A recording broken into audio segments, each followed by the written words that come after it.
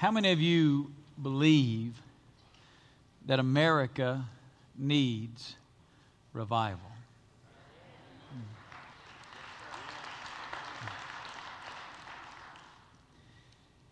How many of you recognize that our nation needs a mighty move of God?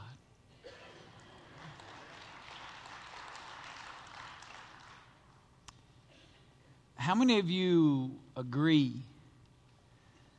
that as a country, we need a fresh outpouring of the Holy Spirit of God that changes us socially, morally, spiritually, and culturally? You believe that?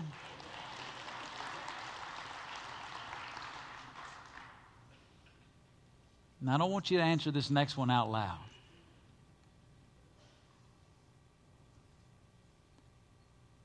Why is it not happening? Now, don't answer out loud. I'm not wanting to put anybody on the spot today.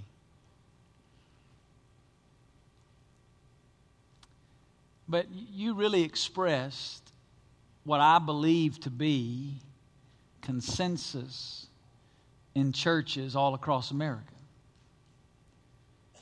We look at our society. We look at our culture. We look at our political landscape.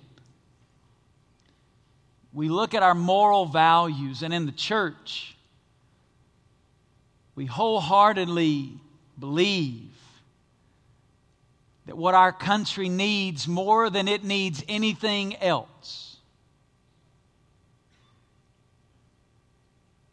is a fresh outpouring of the Holy Spirit of God. We don't need just a series of services and gatherings. We need a movement of God. A movement of God like we have read about at times and seasons in our history. A movement of God like we have read about in other places and locations around the world.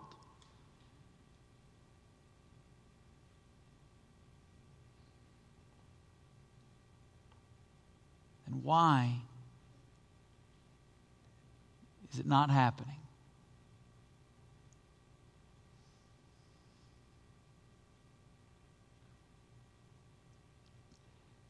Can I be real honest with you today? The answer to that question is sitting in this room.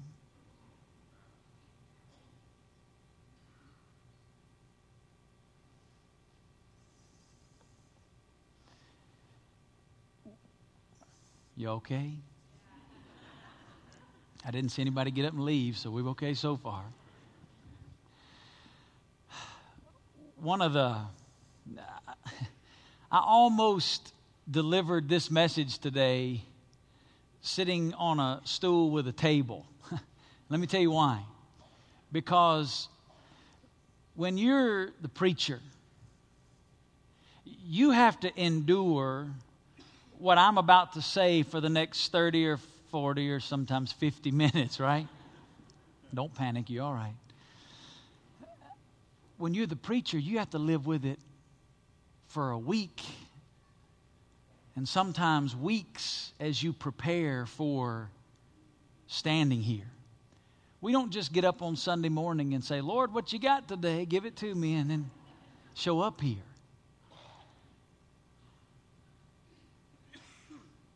And every time when you're preaching, the real challenge is to make sure that you just don't have to say something, but to make sure you have something to say.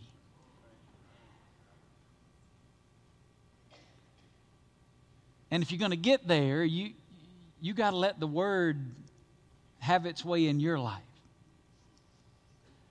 And as honest as I can be, this week was really uncomfortable for me. So I feel like I ought to be sitting down with you and not standing up. Because what I'm going to talk about today, it's been wearing me out.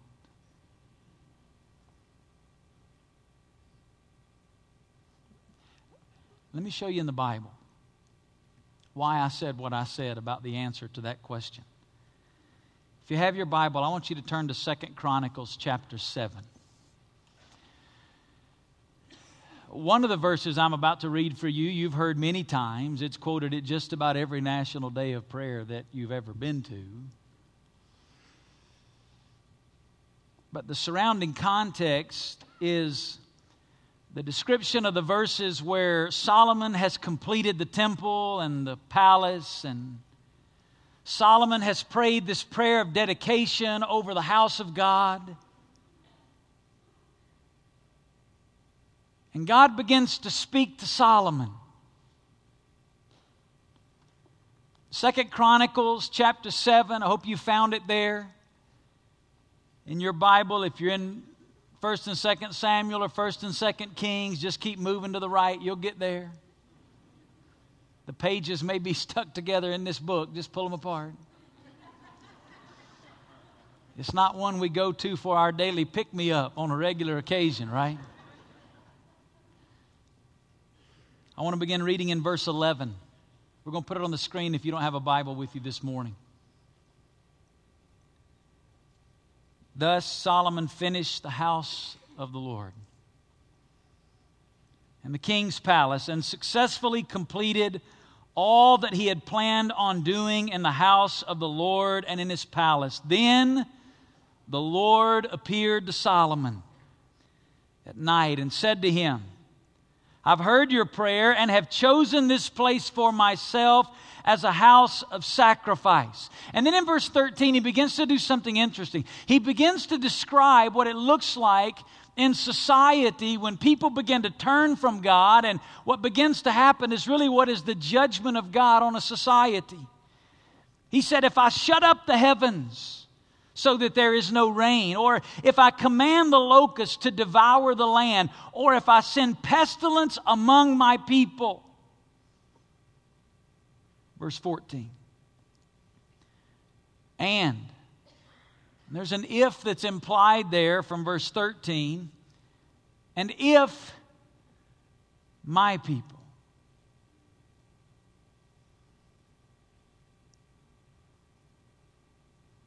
You need to underline that. He didn't say, if those people. He didn't say, if they. He said, if my people.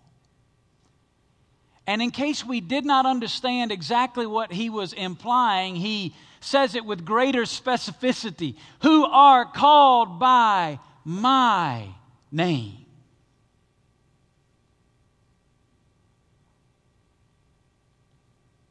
Solomon, if things in the land are not as they should be, Solomon, if my people,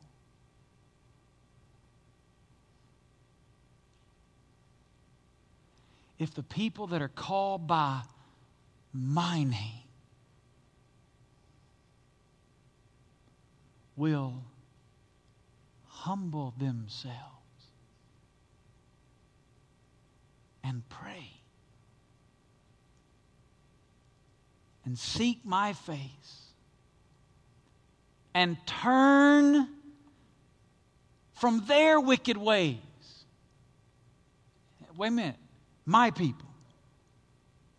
That there goes with my people.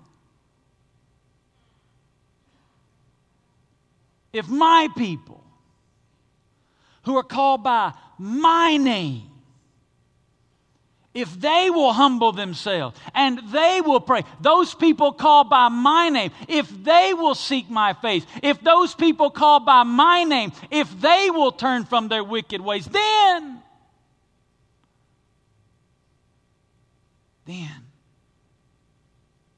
I will hear from heaven, will forgive their sin, and will, say it out loud, heal their land.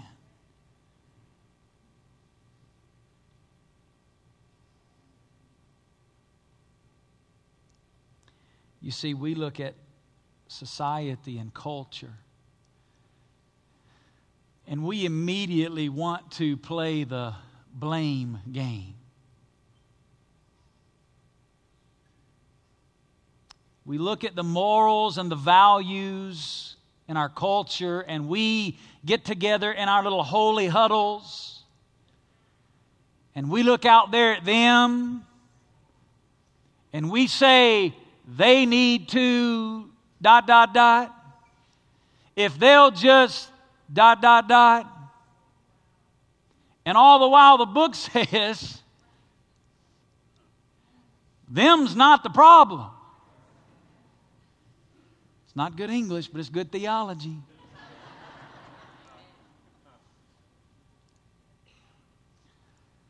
We want to blame our politicians. I watched it this week. My friend, Louis Giglio. If you saw it in the news, Louis Giglio, personal friend, he spoke for us at our conference in Phoenix last year. I spoke with him again in October at a conference where we spoke together. Louis had been invited by the President of the United States to pray at the inauguration this year. Because of his stance on ending sexual slavery in the world, he'd caught the attention of the national media and was invited by the White House to pray at the inauguration. But then those that do what they do began to dig deep into Louis Giglio's life, and it surfaced that a few years ago, 15 years ago, Louis had preached a message that took a strong stance on biblical sexuality and biblical marriage. And Louis was pressured to withdraw from praying at the inauguration. And I watched as Christians on social media began to point a finger at politicians and our president and politics and society.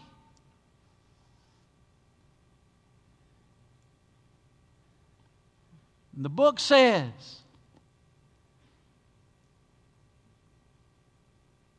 that's not the problem. You see, what we're seeing in our society today is a symptom of the problem. The real problem is sitting comfortably in churches all across the United States of America this morning. The real problem is a people of God, my people, he says, who have become grossly apathetic, not with what's going on in society, but have become grossly apathetic with what's going on in our own lives. And what we're seeing in our society is simply the bubbling up of what's happening inside of our own houses of worship.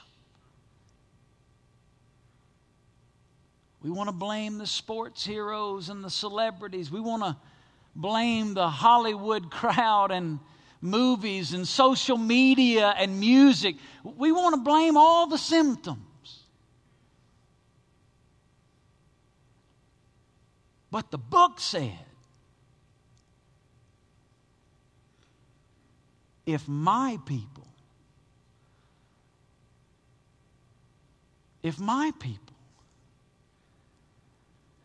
let me give you an example, all right? You okay? All right. Turn over to 1 Thessalonians chapter 4. Say this phrase with me, the will of God. Say it out loud, the will of God. When you think about the will of God, we tend to think about the will of God as something mysterious, right? We think about the will of God as something hidden. We think about the will of God as people say, oh, I'm trying to discover the will of God. I'm trying to find the will of God. I'm trying to discern the will of God. And listen, there are some aspects of the will of God that are more difficult to understand and discern than other aspects of the will of God. But 98% of it's in black and white in the book. We spend so much time worried about the 2% we're not sure about. We don't even pay attention to the 98% of it that's in black and white. And here's what the book says. If you'll pay attention to the 98% that's in black and white, the other 2% is just going to fall right into place. 1 Thessalonians 4, verse 3. For this is the will of God. Uh-oh.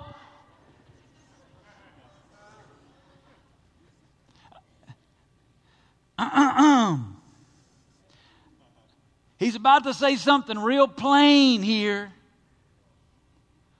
Read that first phrase with me. Here we go. 1, 2, 3. For this is the will of God. Not much ambiguity in that statement. What are the next 2 words? Your sanctification. The word sanctification is a word that could be translated holiness. Here's what he said. Here's God's will for you. Live holy.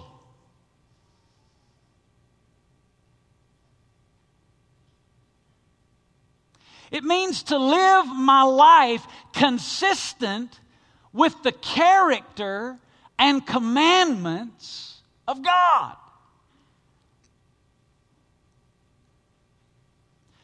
Not just on Sunday morning. He says, you want to get real plain? Here's God's will for you. Live holy. 7 days a week, 24 hours a day, 365 days a year. You just live holy. And then he says, let me give you an example in one area of what that looks like. For this is the will of God, your sanctification. That is that you abstain from sexual immorality.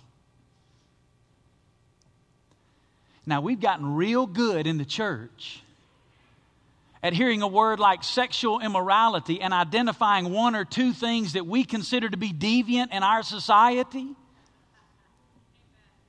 And we'll beat that to death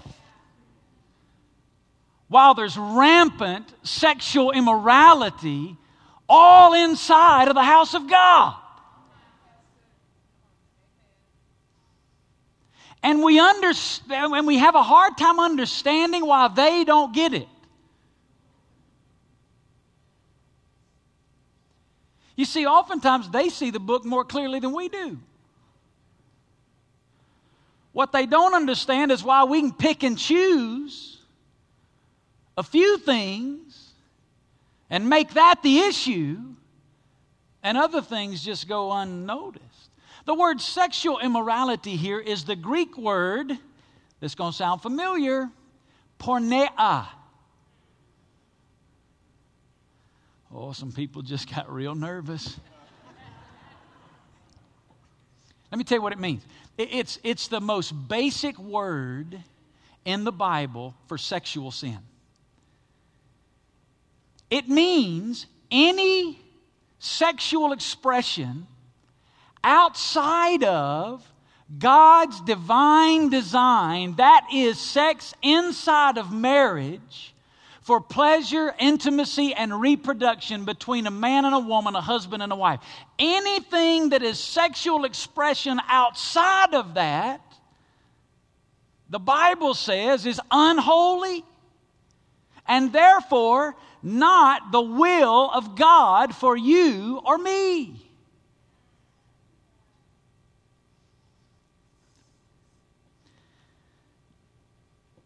That's what he says, verse 4.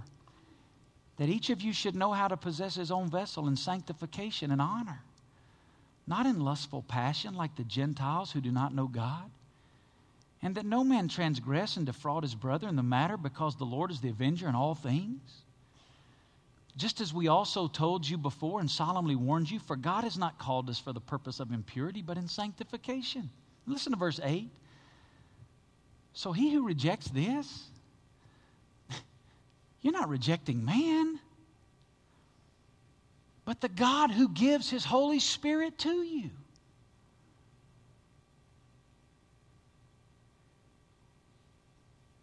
Now, this is where it started messing me up this week. Because I want you to think about the implications of what we just read. And we just read one paragraph. It's a big book. Here are the implications of that paragraph. What do you watch on TV?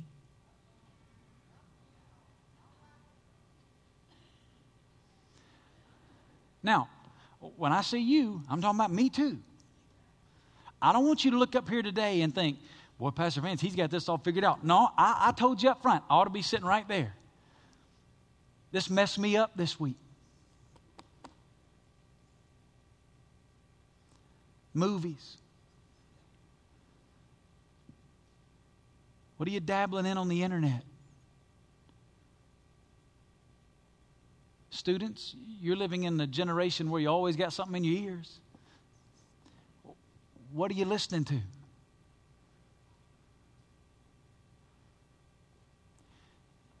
You see, we've allowed what breaks the heart of God to become acceptable means of entertainment for us. Think about how much we watch and listen to. How much of it is dominated by sexual morality? How much of it celebrates sex outside of God's divine design? And yet, and I'm confessing, the shows that we watch, the movies that we go to, that celebrate, and we laugh and we're entertained, and then we want to rise up and stand in judgment of the world and wonder why they don't get it.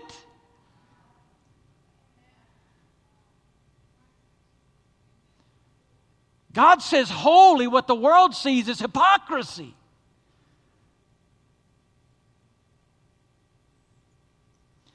Listen to the way Andy Stanley wrote about it in his book, Louder Than Words. This is so powerful. Listen.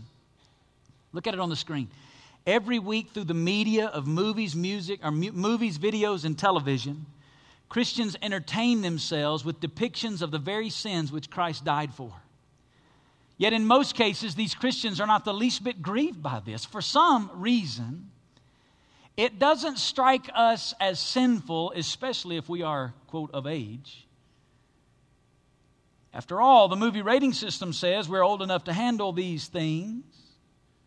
So what's the problem? Consequently, scenes that would break the heart of God elicit laughter and cheers from His children.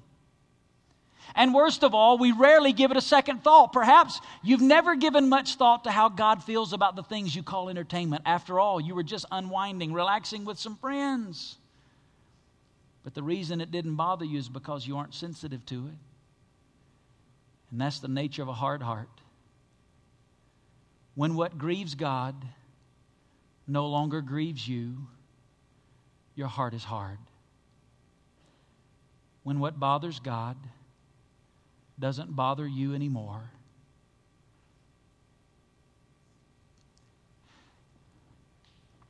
your heart is hard.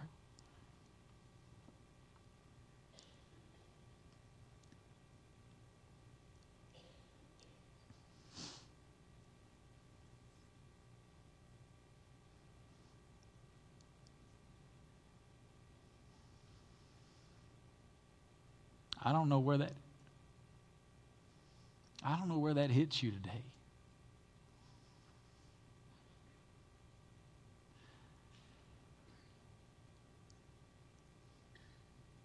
But God reached into my life this week. And I'm not where I need to be. But God shook me about some stuff.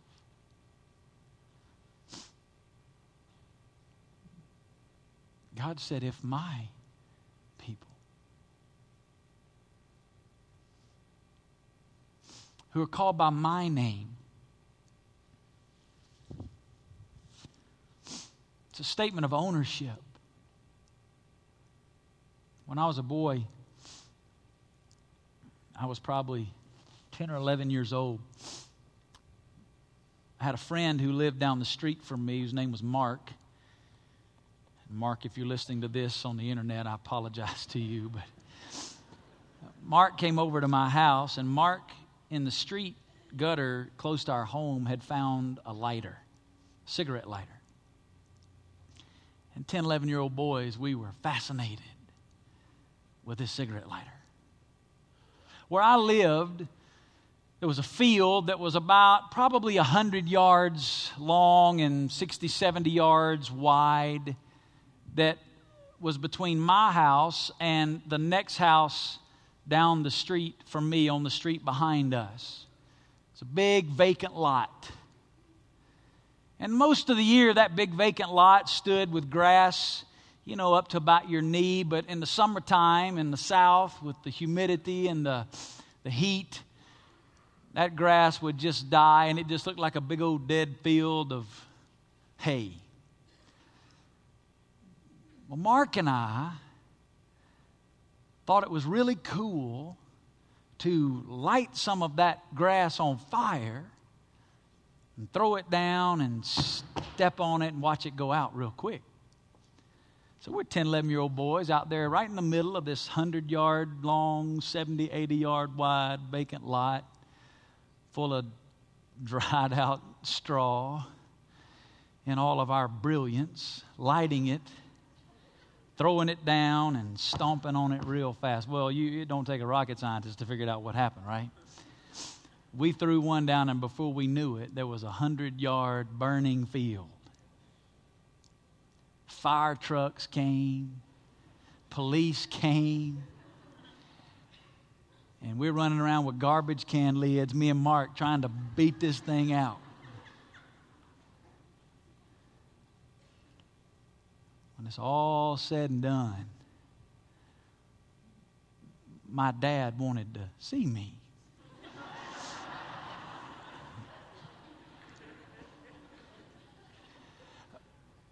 But I told him, Mark,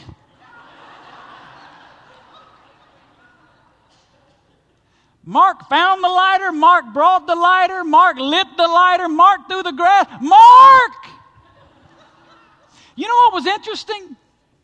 My dad was not looking for revival to take place in Mark's life.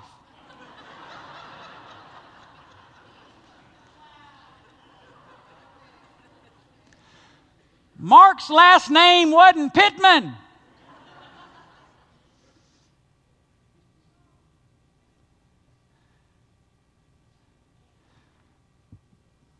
Vance's last name was Pittman. You see, I was called by his name.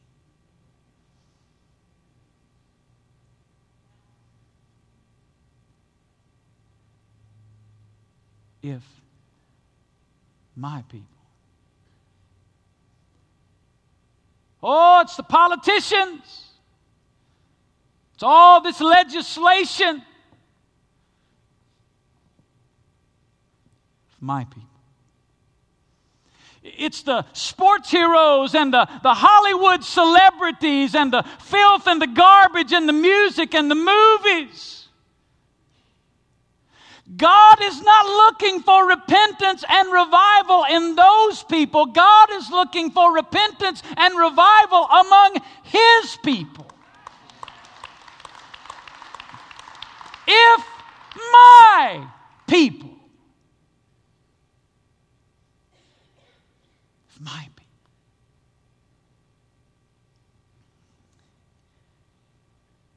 Listen to what the Bible says about you and me.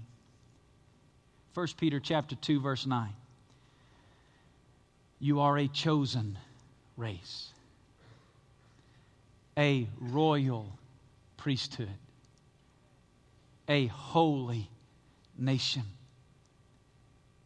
a people for God's own possession, so that you may proclaim the excellencies of Him. You hear what he's saying? This is who you are. This is who I am. And God has brought us to Himself that our lives may proclaim the excellencies of His name. Whose name? The one who called you out of darkness into His marvelous light.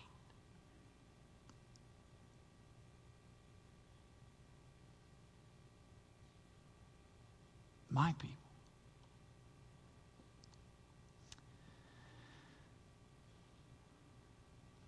Listen to verse 14 again. If my people, who are called by my name, will humble themselves and pray and seek my face and turn from their wicked ways, then I will hear from heaven, forgive their sin and heal their land. Starts in here. And in closing, I want to just give you quickly 2 conditions that He gives us. It sounds like 4, but it's not 4, it's 2. In the Hebrew text, these are woven together in 2 phrases. 2 conditions. Now, don't misunderstand me. I'm not saying if we get these 2 right, there'll be a movement of God in our country. Here's what I am saying. We cannot create a movement of God.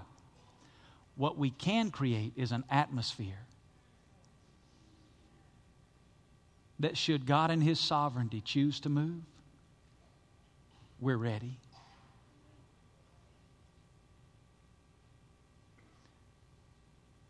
The first one. A desperation for God that produces prayer. And the key word here that I want you to really wrap your heart around is the word humility. A desperation for God that produces prayer.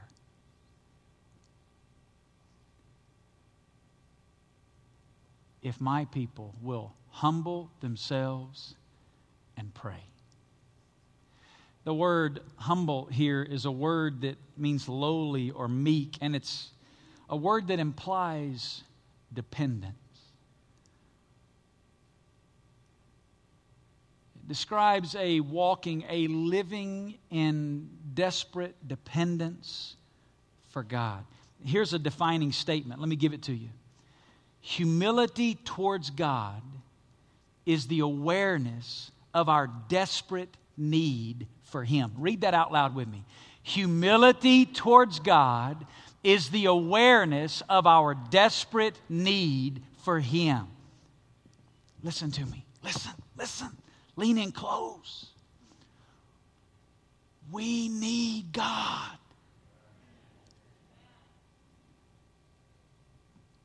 Let me say it to this side over here. Listen. We need God.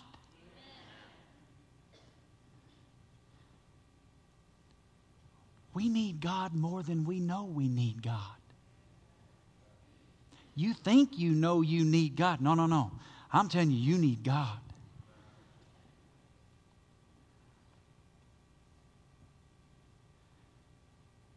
John 15:5, Jesus closed that verse on the vine and the branches, and He said, apart from me, you can do what? Nothing. You know the problem. We think He said, apart from me, you can't do big things. That's what we think He said. You know how I know that? Oh, let big things come up in our life, and guess what? I need God. Get that word from the doctor, or that call from your spouse, or that police officer at your front door. Get that pink slip from the office, and oh my, I need God, preacher. Call the small group. It's time to pray.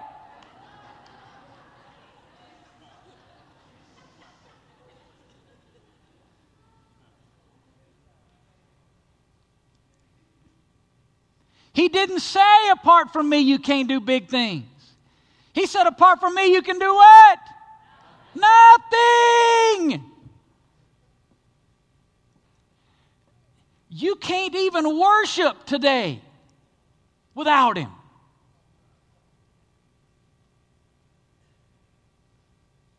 I couldn't wake up this morning with breath in my body without Him. I cannot love my wife as Christ loved the church without Him. I cannot lead my children to know the Lord and discipline them in the truth without Him. I cannot be a friend to my friends without Him. I can't be a pastor to one person, much less thousands of people without Him.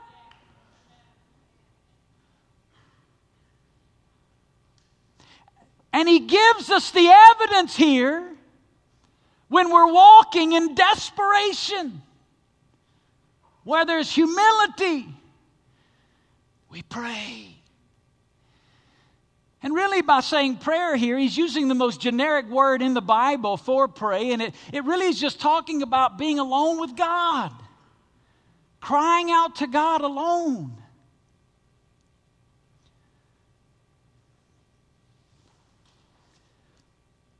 When do you pray the most? When you're the most desperate, right? Let things just be cruising along and it's all good, but let that big thing pop up. Oh my goodness. We become prayer warriors 3 quiet times a day, morning, noon, and night, right?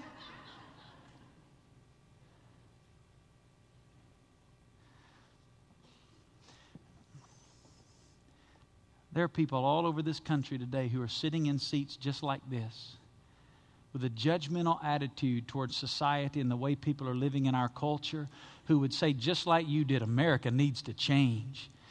And they won't give it another thought or pick up the Word of God or pray until next Sunday morning when they're sitting back in those same seats.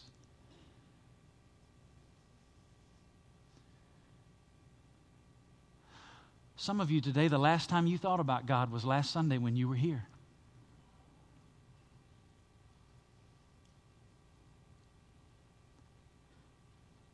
God says, if you want to see an awakening, there needs to be a desperation that produces prayer. Listen to the way William MacDonald described it. He said, ordinarily we would rather do anything than pray, but it is only when we wait before God in desperate, believing, fervent, unhurried prayer that the reviving, energizing power of the Spirit of God is poured out.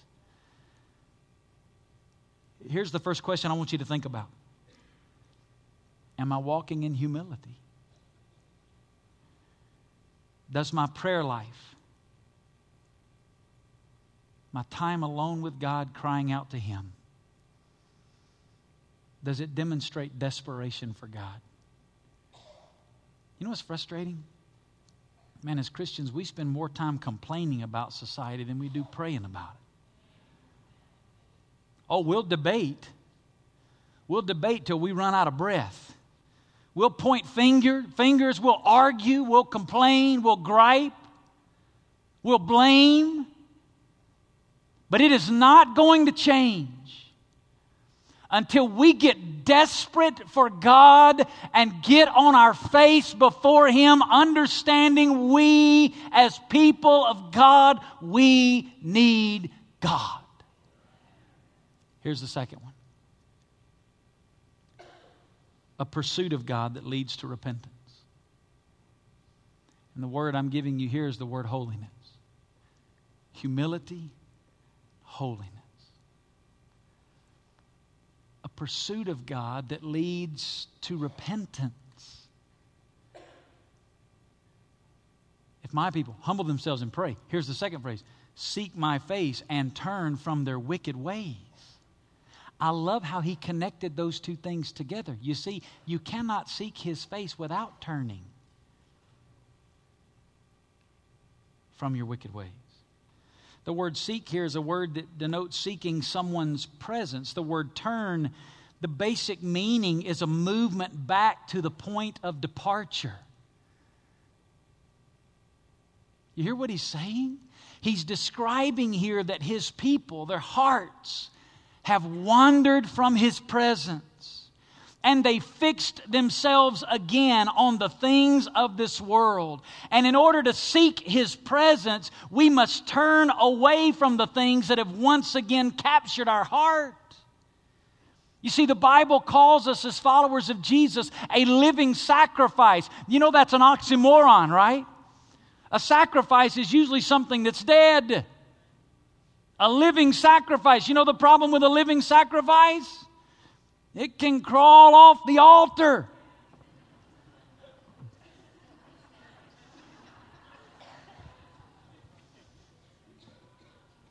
That's what he's saying's happened. Yes, we repented, we turned from our sins, we trusted Christ in the gospel. We laid our lives on the altar and surrendered ourselves to the holiness of God. But over time, our hearts have crept off the altar, and we've once again begun to wrap our hearts around the things of this world, and we become so entangled with our culture, we don't know where it stops and starts. And God looks at us and says, if my people. You see, repentance is not just a one-time experience resulting in salvation. Repentance for the believer is a way of life. Clyde Cranford said it this way: real repentance bears fruit, and one fruit it bears is a continual turning from sin to God. Repentance that is not ongoing is not genuine repentance. You see, you cannot seek His presence and continue in your sin. Now, don't misunderstand what I'm saying. I'm not saying that this means as a Christian we don't struggle anymore. I'm not saying that as a Christian we don't battle temptation and in moments yield to temptation. That's not what I'm saying. What I am saying is that if my way of life is rebellion against God and not repentance toward God, there is a problem. If the pattern of life that I'm living, listen, as Christians, we're capable of any sin under heaven. And we know that because a whole bunch of them have been committed this week. Amen? That's a good place for an amen. You all right? But as a Christian, when we sin, it grieves the heart of God. And because God lives in me, it grieves my heart. And the Spirit of God begins to work in my life, convicting me of sin. And my lifestyle now is not one of choosing rebellion. My lifestyle is one where I recognize that as rebellion. And God deals with me in my heart. And my lifestyle is one of day in and day out, moment by moment, yielding back to God, crawling back on the altar, and walking in holiness before God. That is now the pattern of our lives. What he's pointing out here is that there are seasons when the people of God get so wrapped up in the things of the world that they begin to walk not in repentance but in rebellion. Listen to what 1 John chapter 1 and verse 6 says. This is again where it's pretty plain. Listen what it says. If we say that we have fellowship with Him and yet walk in darkness, say the next two words. You said it, not me. Now here's what that says.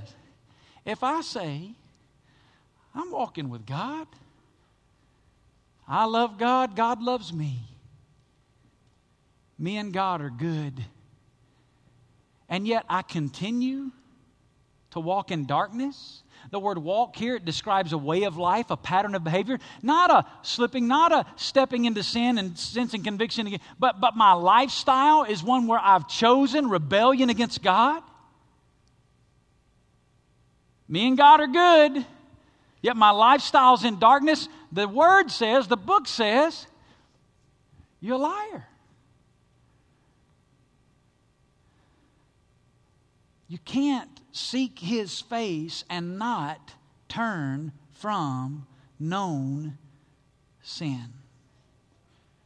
Now that's an important word, known sin. Sin that God has made aware in your life. Because let's be honest, there's stuff in our lives right now we don't even know about yet. God hadn't shown us. If you've been walking with God for any length of time at all, you know that the closer you get to Him, the more you realize, hey, this stuff, I didn't even know it was wrong 5 years ago. Now I know it's not pleasing to God. I can't deal with stuff I don't know about, but what I know about I can deal with. And God's shown it to me to turn it over to Him and seek His face. Here's the second question. Am I walking in holiness? Does my life demonstrate a pursuit of God that leads to ongoing repentance in my life?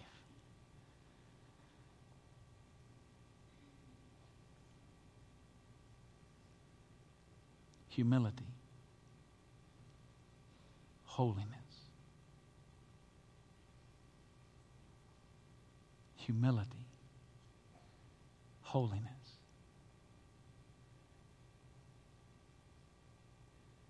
He didn't say, if my people will just try to be good Christians compared to the rest of the world. He said, humility and holiness. And then listen to the promise. 3 words. Hear. Forgive. Heal. God says, when my people are walking in humility and holiness, I will hear. Here's what that means. When my people are walking in humility and holiness, they've got my ear. I'll forgive.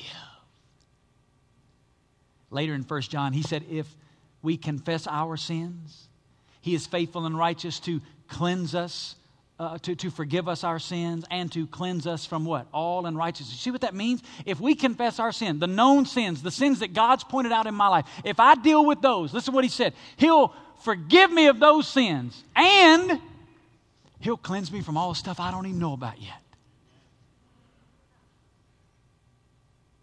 He'll forgive our sins that we've confessed, and He'll cleanse continuously all the stuff I don't even know about yet that He's going to deal with later on. He'll hear, He'll forgive. Oh, and then listen, He'll heal. Oh, it's a beautiful word. It means to make whole or to make fresh. Wouldn't you love for God to make our nation whole? It's not going to start with them. It's going to start with us. What a great word for our sick, unhealthy, broken city.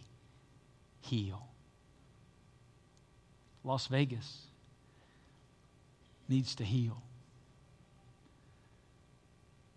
Where does it start? Listen to me. Not on Las Vegas Boulevard. It starts in this room. It starts in this room. My people who are called by my name.